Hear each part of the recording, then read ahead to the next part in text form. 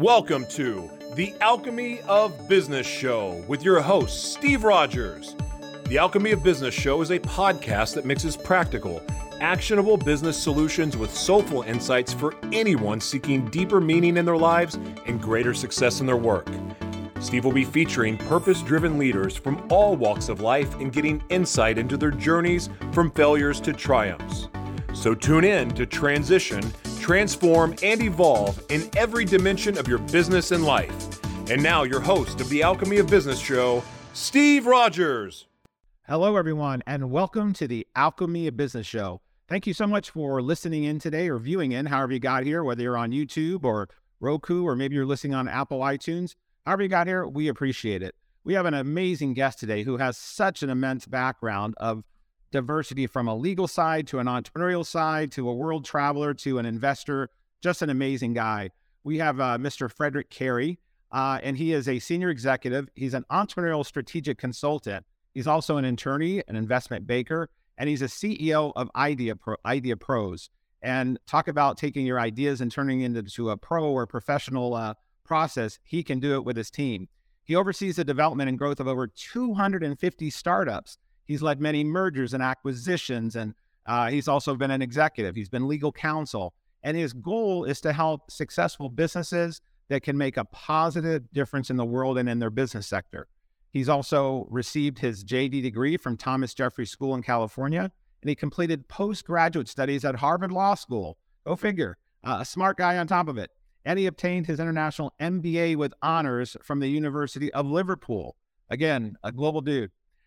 He doesn't care if you have an idea on the back of a napkin or you've built a 1,000-employee company. If you need help, inspiration, or direction, or you're doing something unique and compelling, he's the guy you want to talk to. So let's welcome Mr. Cary. Hey, how are you? Hey, I'm thinking of changing my tagline to a global dude. I love that one. So it really made sense. Cool. Everybody. Well, that would probably fit you well, a global dude, especially with one of the lines that you have in your company where you talk about being legendary, and you actually in your marketing and stuff have the mantra of F.CK, or fuck average, be legendary. So let's talk about where that came from. Talk about that, kind of sums it right up. Let's start there. Where did that come from, Fred? Yeah, and by the way, I have a registered trademark for that now. It's crazy. I love it. It came from the fact that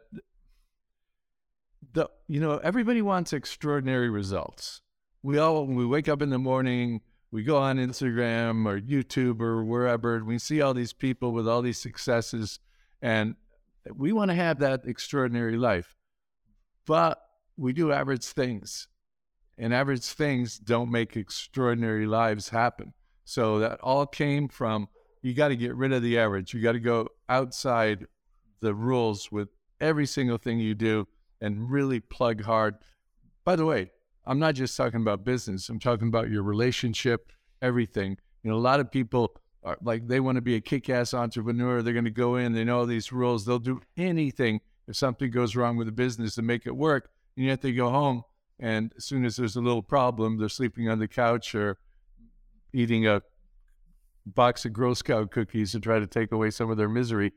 So I'm just trying to teach the fact that if you want to have an extraordinary life, you have to do extraordinary things. I love that. And it's so true. And, I talk to my clients and people around that as well. I've got something called the 4 Bs, which is a daily report card of doing your body, your being, your bonds, and your business. Because as, type A personalities, if you're an entrepreneur or you're a driven leader, a lot of times something's got to give. And a lot of time what gives is the stuff that we say means the most to us, our relationships, our spouse, our partners, our kids.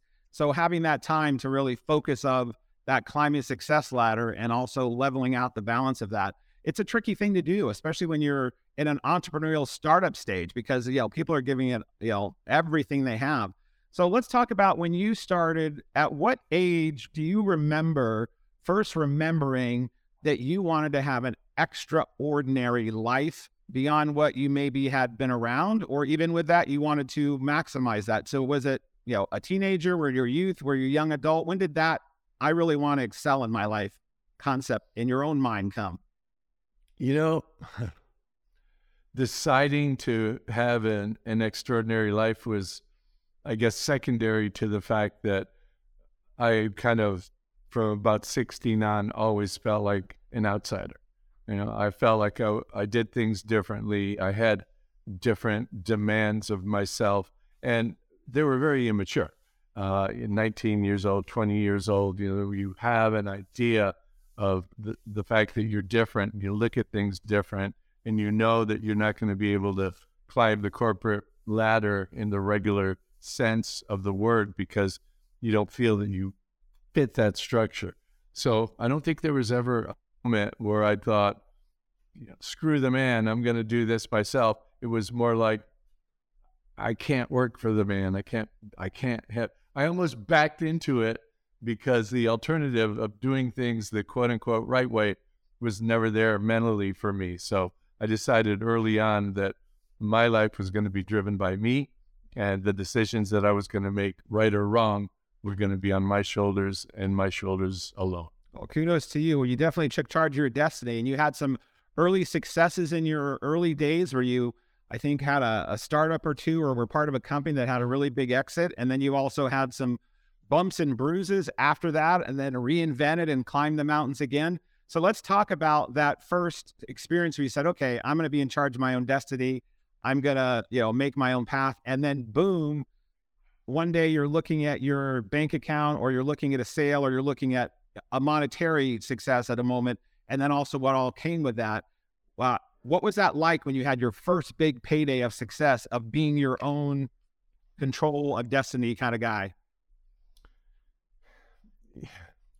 There are ups and downs, and for every single time I was elated at what was going into the bank account. I was depressed 2 years later that I had to change the business and go on to something else. The high entrepreneurship is really hard, and it's always going to be hard. No matter how far you go, no matter what your bank account tells you, there's always nightmares, there's always fires, there's always things that really happen. But when people ask when I made my first million, it was in my 20s, and my answer is I made it 2 years before I lost it all. And that's really part of entrepreneurship, because I'm all in every time. I'm 72 years old now. I don't have a retirement plan. I have $0 in a retirement plan. Everything that I have, I'm always thrown into the next venture. I don't recommend that, by the way, for anybody, but that's just the way I think. And that works for you. Yeah, that works for you. Well, what is it that you figured out in that first run? Whether, I don't know if you were part of joining a company that already existed or you created it from scratch, but obviously you were part of its success to be able to have a payday. And then you had, you earned the first million before you lost it 2 years later. How long did it take you to dig back out of that hole of going, shit, how did I already go through $1 million? How long did it take you to get back on the horse again and go to whatever the next thing was? A matter of months. I went on to the next thing in a matter of months, did that for a couple of years. Then I became an attorney accidentally. We'll have to have a separate show on that. I really never set out to be a lawyer. There's definitely a whole show around that. But I did that for almost a decade. And I realized that was not my calling. I was really good at it, never lost a case, made a lot of money, but I woke up every morning empty, and for me, the creation process is what really, really drives me. And if I'm creating, then I'm happy. That's amazing. Well, the Alchemy of Business show likes to talk about each person's formula. And alchemy is, in the old days, the alchemists used to take different potions and formulas, and they could turn lead into gold, so to speak. So you seem to find ways in your own path to create your own way. You're obviously very smart to have gotten that many degrees, to have been an attorney. Whether it was fulfilling or not, I totally get you were being called to the creative side. But you obviously have a mind that is able to adapt, to be disciplined, to learn, to be educated, and then adapt that over to the entrepreneurial space. And whether someone's listening in that might be an entrepreneur, maybe they're an executive or an employee trying to go to the next level, all those things have these common elements in play. So what advice do you give somebody who is looking to, wherever they're listening right now and wherever they're at in their life, that they're looking to take charge and make it even better than it is now, whether it's through a business opportunity or through getting a new job or starting a startup, where do people start to be able to take more control of their lives and then to define their own destiny and start manifesting it? Let's talk about where that journey begins and what you do to help people on that path. Yeah. And that's a really difficult subject because when you look at the statistics, a lot of businesses fail. And the number one failure for startup entrepreneurial businesses is that the founders have created something that nobody wants, that there's no demand for. So what does that tell you? It tells you that people don't do their research. People don't look into it. I have a great idea. I've never seen this before. Hey, Mom, what do you think? That's a great idea, son. What do my friends at the bar feel? Oh, man, you should do that. Go all in. You know, you're never going to buy what you're building. Your mom's never going to buy what you're building. The rest of the world is going to, and you need to reach out to them. You need to do the research. You need to look at the competitors.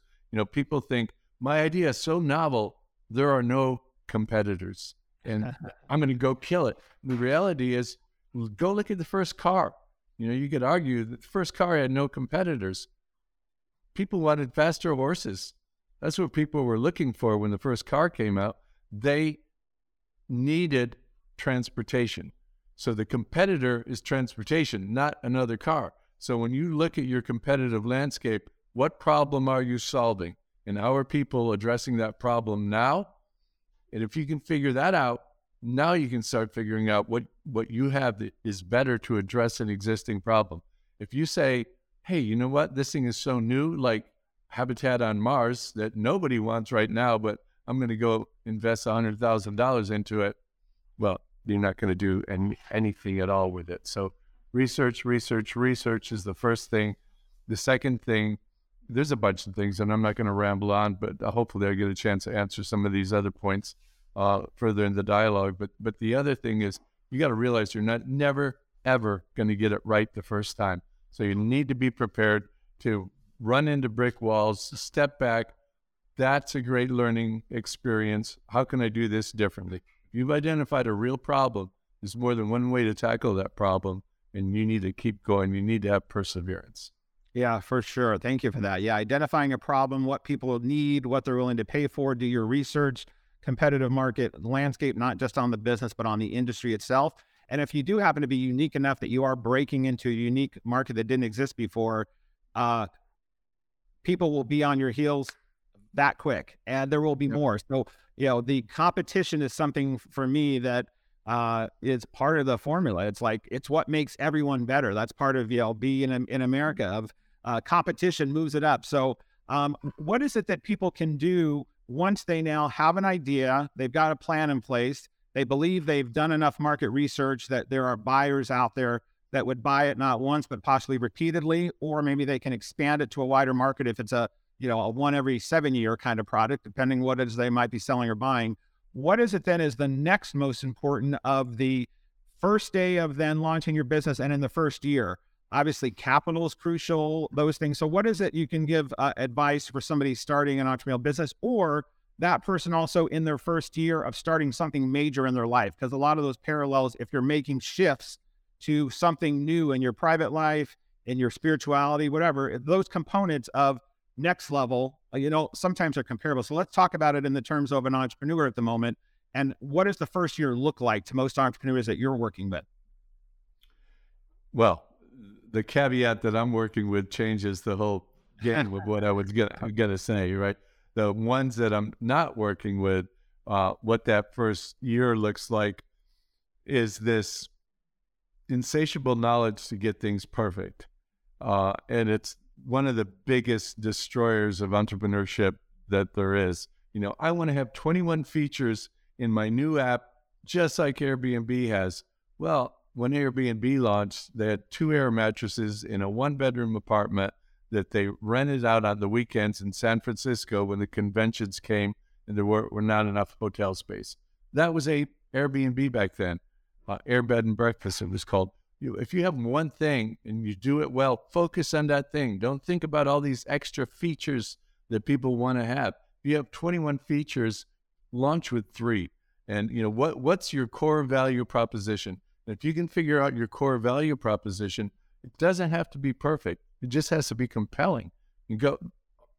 There's one company in particular that when they launched, they had an app. Can't take pictures with the app, but you could post a picture on the app. You couldn't comment on the app, but you could give it a little heart if you liked it. That's all that app did. 2 years later, they had 13 employees. 0 revenue. Not a penny. Ouch. And they got bought for $1 billion by Facebook. And that's Instagram. Right? Wow. That's Instagram. Now, not everybody's going to get bought for $1 billion with no revenue, but the chances are the biggest thing that people are looking for if they want to acquire you, if you're in that software space, is your momentum. How many users are coming on? How many active users are there on a daily basis? They don't give a crap that you made $200,000 last month. That's going to devalue you. So when you're an entrepreneur, what am I doing that's different? What's really critical? How can I get it out there? And how can I get people using it so I can do whatever I need to do? If a physical product, it might be a crowdfunding campaign. Maybe you don't have enough money to actually manufacture it. But if you go to investors and say, hey, I ran this crowdfunding campaign, cost me $100,000 to do it between the marketing and everything, and I got $1.5 million worth of orders for something I don't even have yet. Will you help me? Every investor is going to cut a check for you, you know? So prove out your model as fast as you can. Just looking for perfection is looking for death. Looking for perfection is looking for death. Oh, that's a great quote. We'll have to have that in the show notes for sure. Minimum viable products, making sure you're prepared, but not working on perfection. I know when I was in the real estate space and managed or helped groom thousands and thousands of real estate agents over the years, it was, many of the newer ones were always getting ready to get ready. They had to have their business card just so. They had to have a website. They wanted to make sure they had all this done. And we're like, look, we get all that. Go out, start looking for buyers, and you will learn as you go along. You've got a support system behind you with your mentor in the company. It'll help walk you through it. But if you're going to get ready, it's going to take you forever to get out into the launch. So sometimes jumping into the deep end of the pool with understanding you have people that can help you not sink and also guide you on that sometimes is the hardest thing to learn when you are wanting your product to be out and displayed. We all want our babies to look as cute as possible or as pretty as possible when we're putting them out in the world. So that is something I know I was guilty of and have been for years. Thanks for reminding us of that. Now, and by the way, I'm sorry to interrupt, but babies look like Winston Churchill. If it's not your kid, that's what a baby looks like. So you're going to have an ugly baby, but it can grow up to be an amazing adult. And the thing that you said about business cards, wanting to get the business card perfect, not that I even use them anymore. Right. But I saw so many examples of people that wanted to really have that business card perfect. And on the back side of it, there's all this additional information that they put on there because they want it to be perfect. But guess what? People like to write on the back side of business cards, and they can't because you fill the whole damn thing up with all your perfection, and now you've destroyed the whole purpose of having one. That's a small point, but there's an example of perfection gone bad. Very true. So whether we're doing that on digital products or our websites or social media, let's not be perfectionists. Let's just be moving forward and evolving and, making that happen. So in your company, Idea Pros, that we have a few slides about, you took this concept of the ideas that you've had and the Idea Pros. My assumption is this is like an academy and a process that you go through with a team. So Idea Pros, great name. Where did that come from? And what is it that in this process of helping people not look for perfection, but evolution, but also make sure they have all the tools in the toolbox? Let's talk a little bit about Idea Pros and how that plays into some of the things you've been talking about the last, 5 or 10 minutes. Yeah. And there are several levels of what we do. We started out only with our flagship product, and I've introduced a whole bunch of much less expensive things now. But when we first started out, the one thing I learned is I wanted to do something to give back. And I know you're purpose-driven. I am as well. They say you spend your first half of your career working on your resume and the second half working on your eulogy. And so when you do that, you really want to give back. And I looked, what was the big problem out there? And I saw that 55% of Americans identified themselves at some time as being their own business owner. 55%. and yet there's only 17% at any given moment that are active entrepreneurs. So there's a massive slaying taking place in the marketplace. So I studied it further, and I found that despite all these stories that you hear about not having to go to school and doing this from, it's your side gig and you'll be a billionaire. I looked at the statistics there, and 94% of the multimillionaires and billionaires in America that are entrepreneurs went to really great schools. Over half of them went to these exclusive MBA programs, and they learned things that we don't learn. The 99% of the rest of us, which turns out we don't learn these things. And what are those things? It's how to play the finance game, how to speak finance, how to have the connections that you need where you're at Stanford and you're finishing your MBA program and your professor can make one phone call and you're going to be meeting with Sequoia the next week at the highest levels instead of some intern that you're begging to get into only to have your model go into the trash can before anybody even sees it. So understanding that there was this unfair environment, I wanted to create Idea Pros to really level the playing field. And my thought process was making sure that everybody had the tool sets they needed, were creating the right elements from research to naming, branding, positioning, website development, app development, engineering, launch strategies, marketing materials, and training them as an entrepreneur at the same time. I wanted to make sure they had all that and the connections at the end, because I can pick up the phone and talk to Target. I can pick up the phone and talk to UPS, to venture capital, to angel groups, and get appointments and get you in the door. So I started it to level out the playing field. And in 2 years, we had 100,000 applications. Wow. And mind you, this flagship product is expensive. It starts at $100,000, $100,000 to $200,000. People give us 30% of the company we're going to form together, but it's about a fourth of what they would spend if they really did all the right things to do it themselves. And yet, we took on 400 partners because of all the heavy lifting. So now I've introduced all sorts of new programs from $0 on my Instagram, official Fred Cary, to our blog page and ideapros.com that have incredible amounts of information on them, to cheap, like a $200 program, video mastermind class with me on purpose-driven entrepreneurship, to a $1,000 package where you can do what I said, take your idea, give it to us, and you'll get a 40-page report talking about everything about your idea, whether it's good or not, what it would take to make it good, who the competitors are, what their weak points are, how you really should go to market, and then how to build a pitch deck to go out and get the capital that you need. So I think those are the types of things that really drove me to create this company to give back. And hundreds of entrepreneurs are launching now that would have never had a chance to do so before. And they're doing so in a lot more intelligent way. And they have my phone number because they're always my partners. That's awesome. Well, we're going to take a quick break.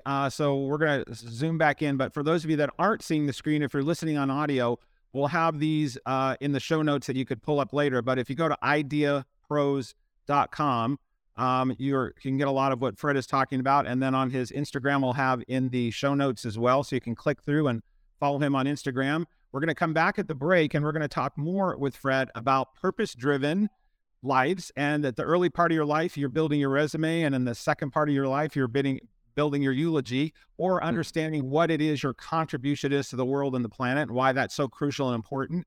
And we're going to find out some more success stories of case studies of entrepreneurs and even rock stars that we have that he has helped to have more leadership or to have startup companies. So come back, please, and listen into us with Fred Cary of Idea Pros, and we'll be right back on the Alchemy of Business. Thanks for listening in.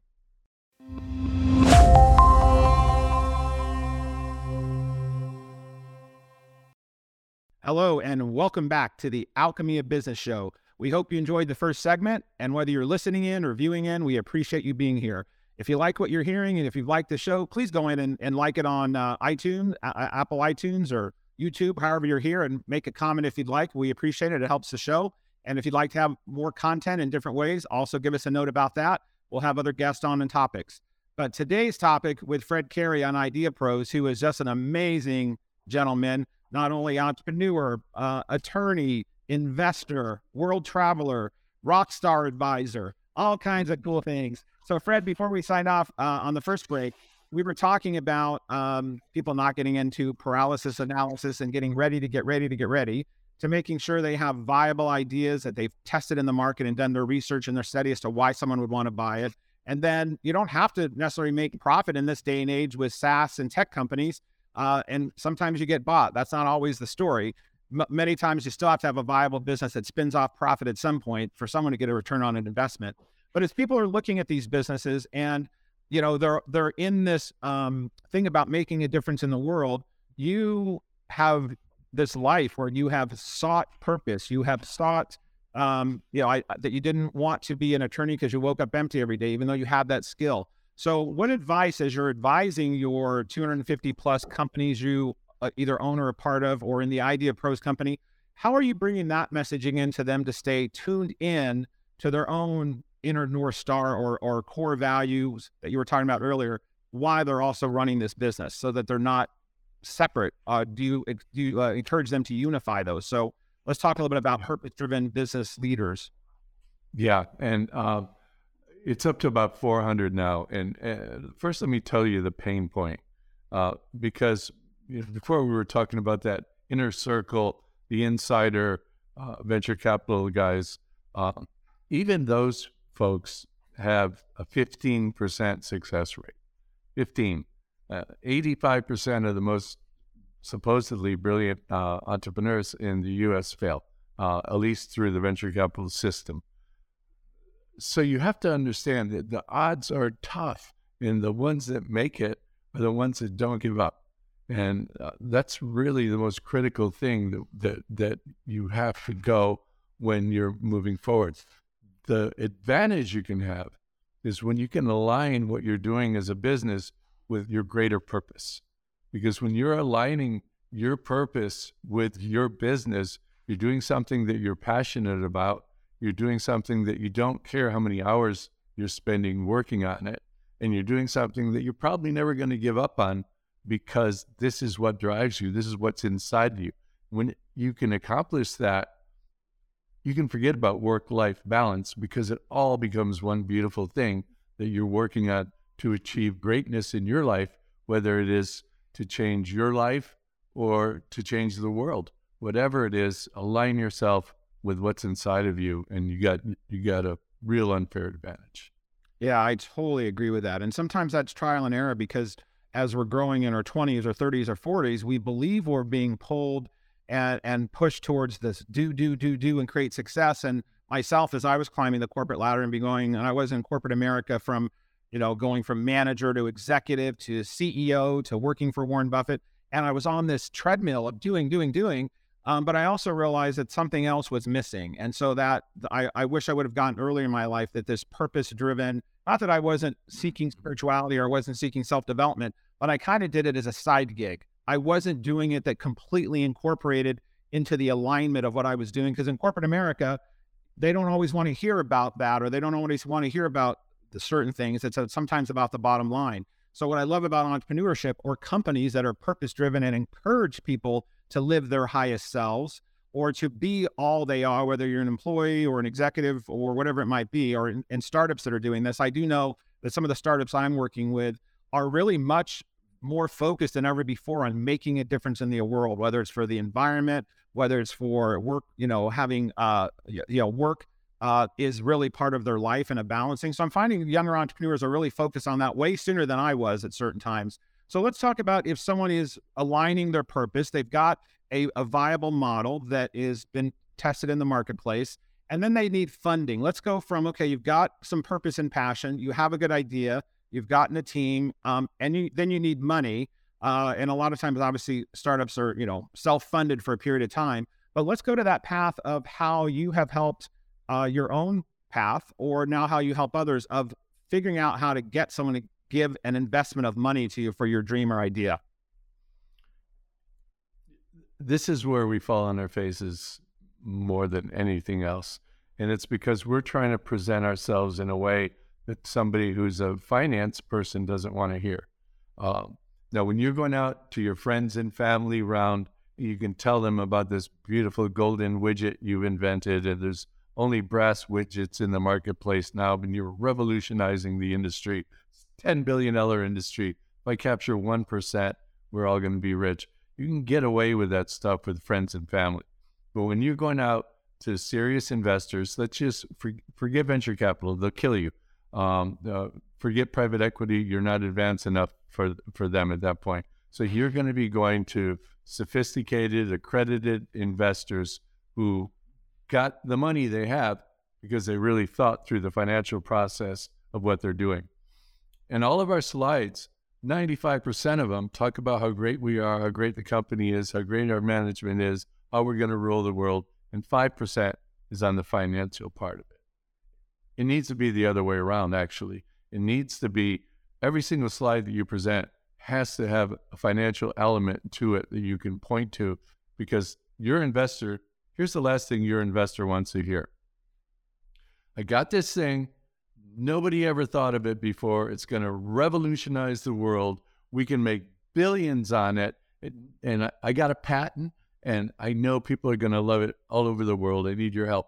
What an investor hears when you're talking like that is, this is really risky. I am betting all my money on something that hasn't been proven. There's no model to show that it's sustainable. There's nothing that shows that people even want it. There's no way I'm going to even look at the next slide. Instead, what an investor wants to hear is, I had this golden widget, and widgets have been sold for a long time. Here are 3 companies that were doing exactly what I'm about to do, and you can see each one of them grew at a very rapid pace through the industry by doing these things. However, we happen to have this one other layer on top of what they're doing. And the layer that we have on top of that is going to destroy what they're doing, because I've been looking at the reviews. There are thousands of 1-star reviews of all of these companies because they want this one thing that none of those companies are giving. And that thing is the centerpiece of what my company is all about. Those 1-star reviews are going to become the 5-star reviews of my company, because I already have the customers that want this stuff, and I've created it. I'm not smart. I just put a layer on top of this to make it a lot better. Now, investors going to hear, wow, I have a proven model. I have these other companies I can look at. I can see what they did, and I can make sure that my new investor is following that same path. So don't get all crazy about your amazingness. Get crazy about the fact that you look at what's going on, you understand the marketplace, and you've found some way to change that market. Idea Pros, for example, we're getting ready to go on a funding round. And we really have started that round in a way that talks about that kind of insider game that we were referencing before. And that insider game is that before now, 99% of entrepreneurs had no way to really be successful. Right? There's solutions out there. If you want to split from corporate to go and be an entrepreneur, they're pinpoint solutions. You can go to an app company, you can go to a marketing company, you can get an engineering firm to build your stuff up. But it's like going to find the things you need to do your own brain surgery. You don't know the solution. You just know what the tools are, and that's all that's provided. With Idea Pros, we have an umbrella, we have a solution so that you're not only getting the things that you want, we're your partner, we're experienced, we can open the doors, and we're going to make sure we're doing all the right things in the right time, right? So when you go like that, it becomes a lot more compelling. Or the fact is, another slide that people will think about that we're going to be using in our round is that you can get almost everything you want to learn about being an entrepreneur for free. You can go to Coursera, you can go to a lot of these different programs, Udemy, Mastermind. You can get free or cheap information about how to become an entrepreneur.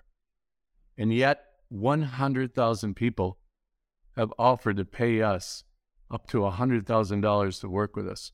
It's a $10 billion proof of market that we've established by ourselves. You don't have to go to McKinsey. You don't have to go anywhere else. we have shown that people want something and want to pay because what you get for free doesn't give you what you need to succeed. And what we have is that umbrella that's going to enable, empower, and give entrepreneurs an unfair advantage. So right now we've identified a problem. We've identified the fact that it's a big problem, and we've identified the fact that it's an insider game. And if you don't know how to play it, you're not going to win at it.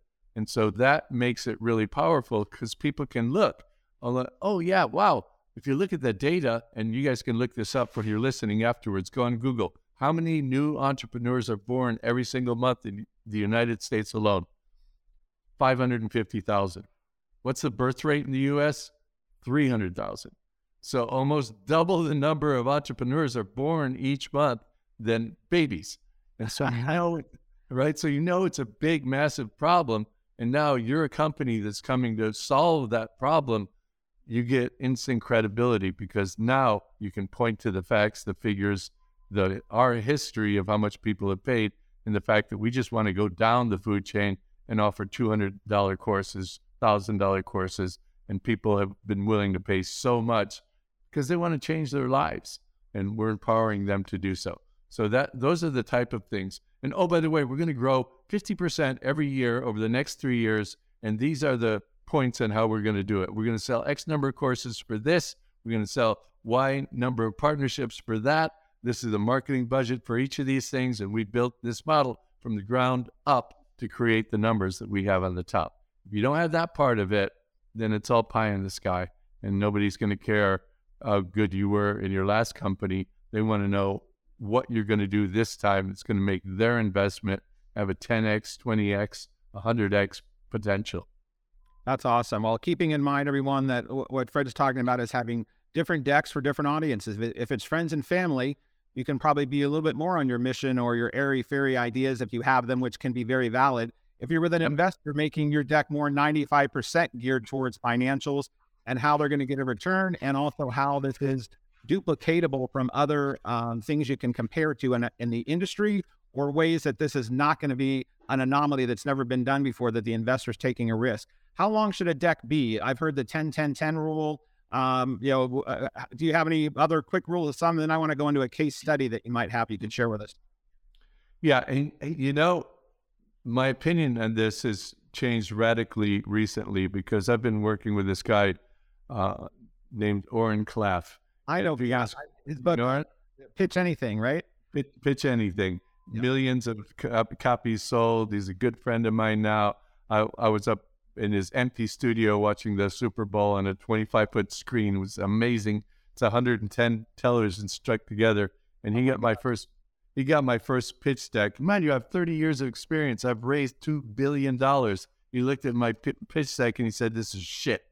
And so I went. I hear him saying that too. I listened to his audiobook and read his book. I can hear him. This is shit. I can hear him say that. Yeah. So he's basically ripped apart everything that I had, and you want to try to be able to spend a half an hour with folks, and you want to get in and out if you just want to have a speech and not make any money, but you want to be prepared to spend a half an hour.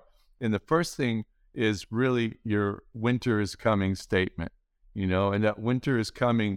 You need to drag people in. And the way that he does it is, I'm going to tell you some general assumptions, and these assumptions base our whole business model on the assumptions. And if you don't buy into the assumptions, we don't need to go any further. But if you do, then let's talk about our business. And for our example, it was, our winter was, there's an enormous shift in American culture.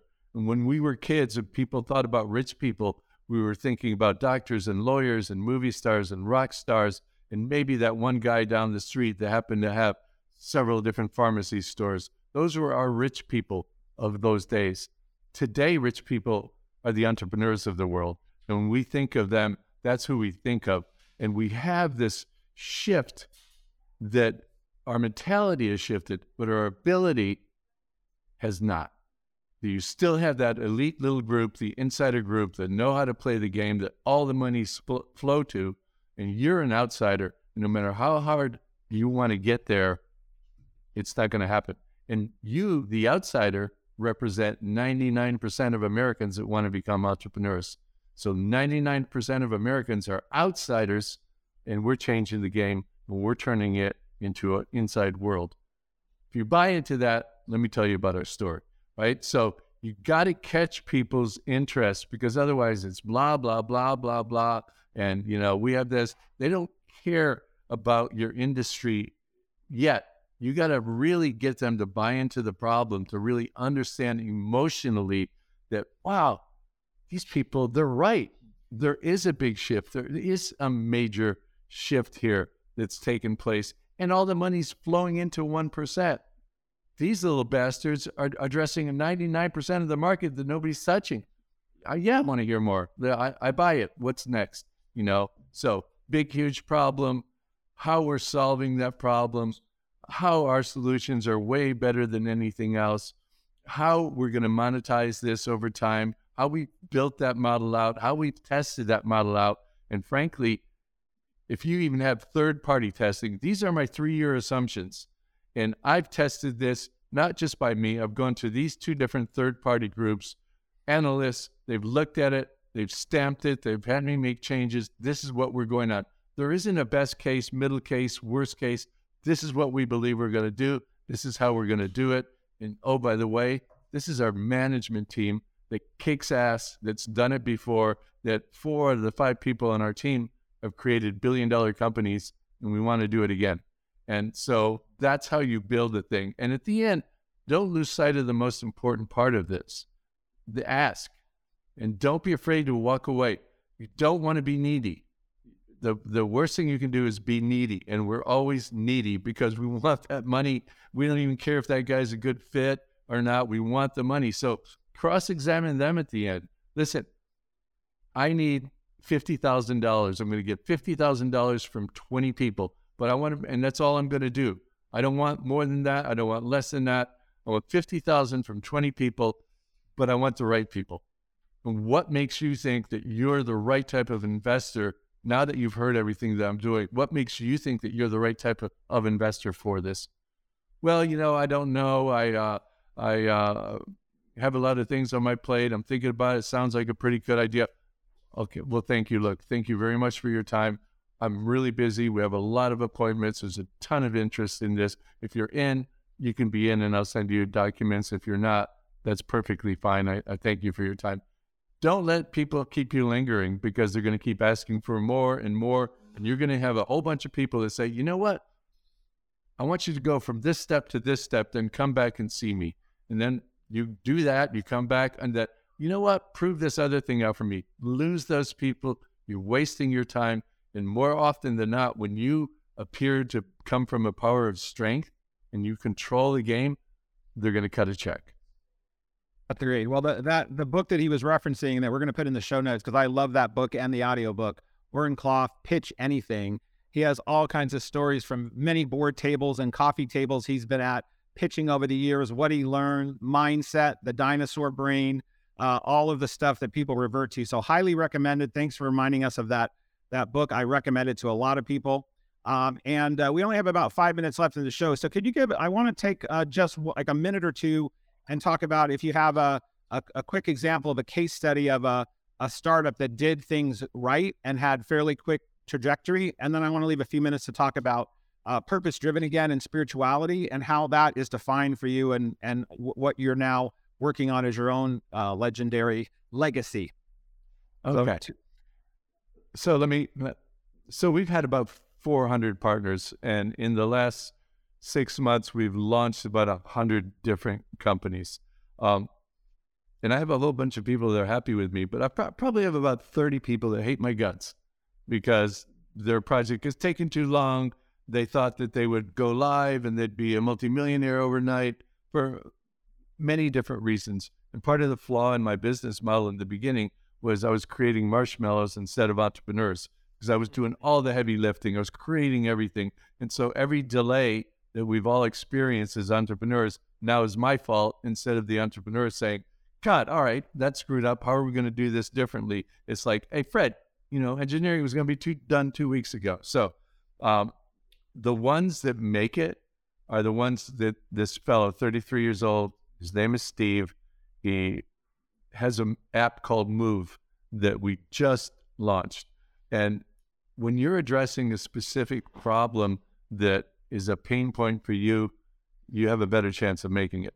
But when you do that and have that never die attitude, you have an even better chance of making it. So Steve came to me with this app. He's 33. He has his own business on the East Coast. He actually rents out school buses, the school district, always needs parts, and he works with different part companies, and they're always getting the wrong parts.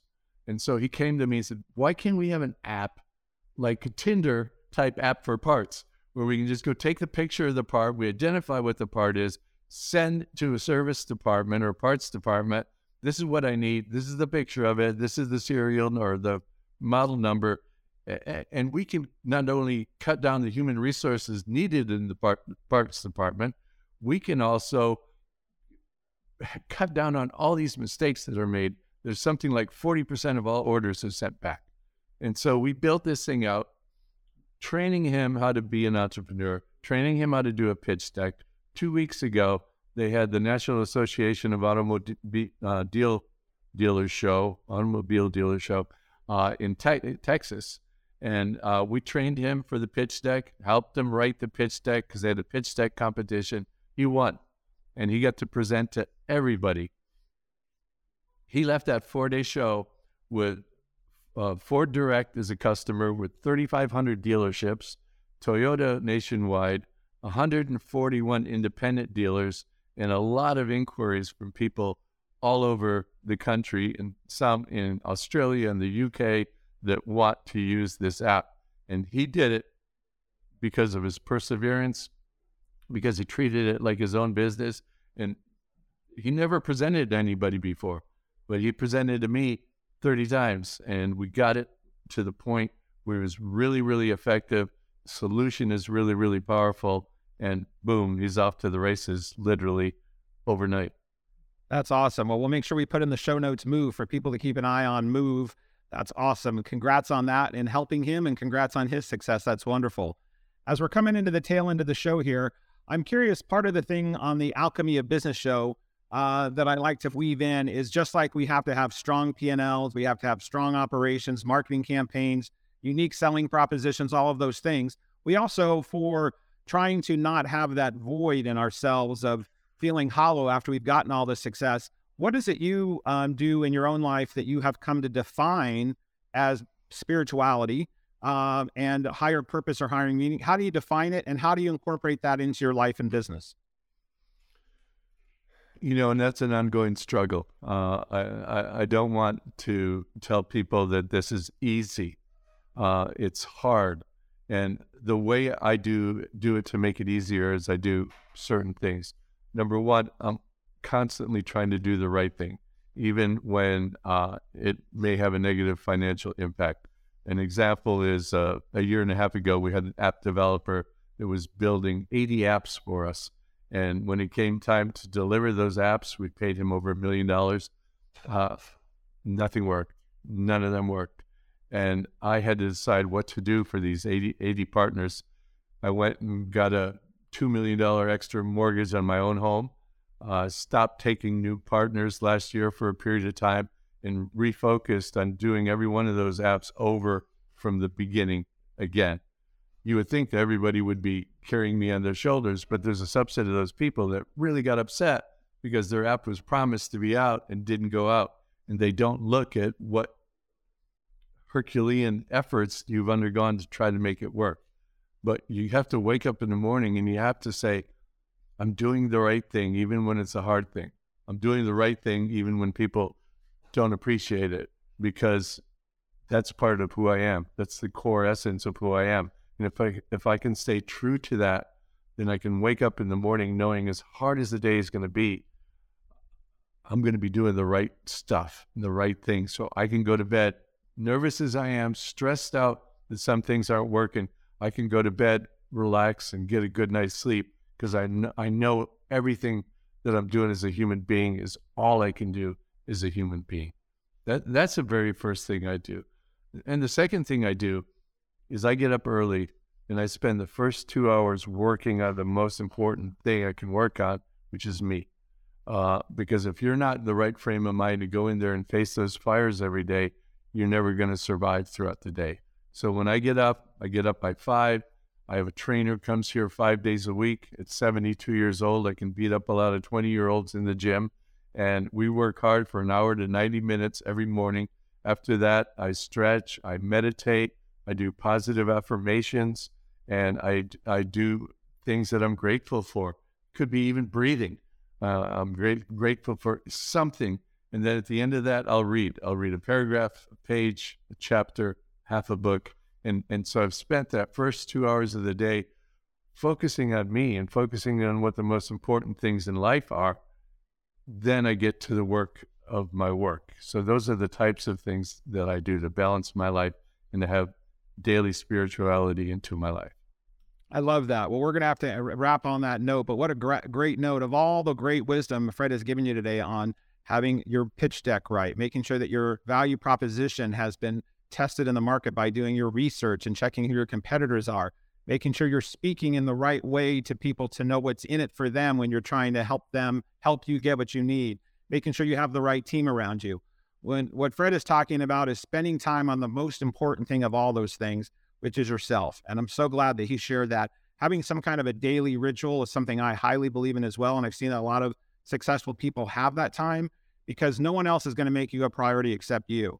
And in that priority of your own self, making that connection with whatever you call higher power through your own sources that you're listening in, whatever that might be through prayer or meditation, but having that with a workout, meditation, affirmations, it is a way to reconnect every day to really what's important of building your own internal business of yourself. So thank you, Fred, for reminding us of that and for bringing that component of the alchemy of business into the theme, because to me, at the end of the day, as I also get older and as I'm looking at my legacy, I realize being of service and being a service-driven leader and being of purpose and serving my higher power through what I do is exactly what I'm on the planet to do. And then in doing that, as you said earlier in the show, there's no need to look for retirement when you're doing what you love and you're serving your soul in a way that gets up and makes it sing. So I applaud you on doing that work for yourself and for many others.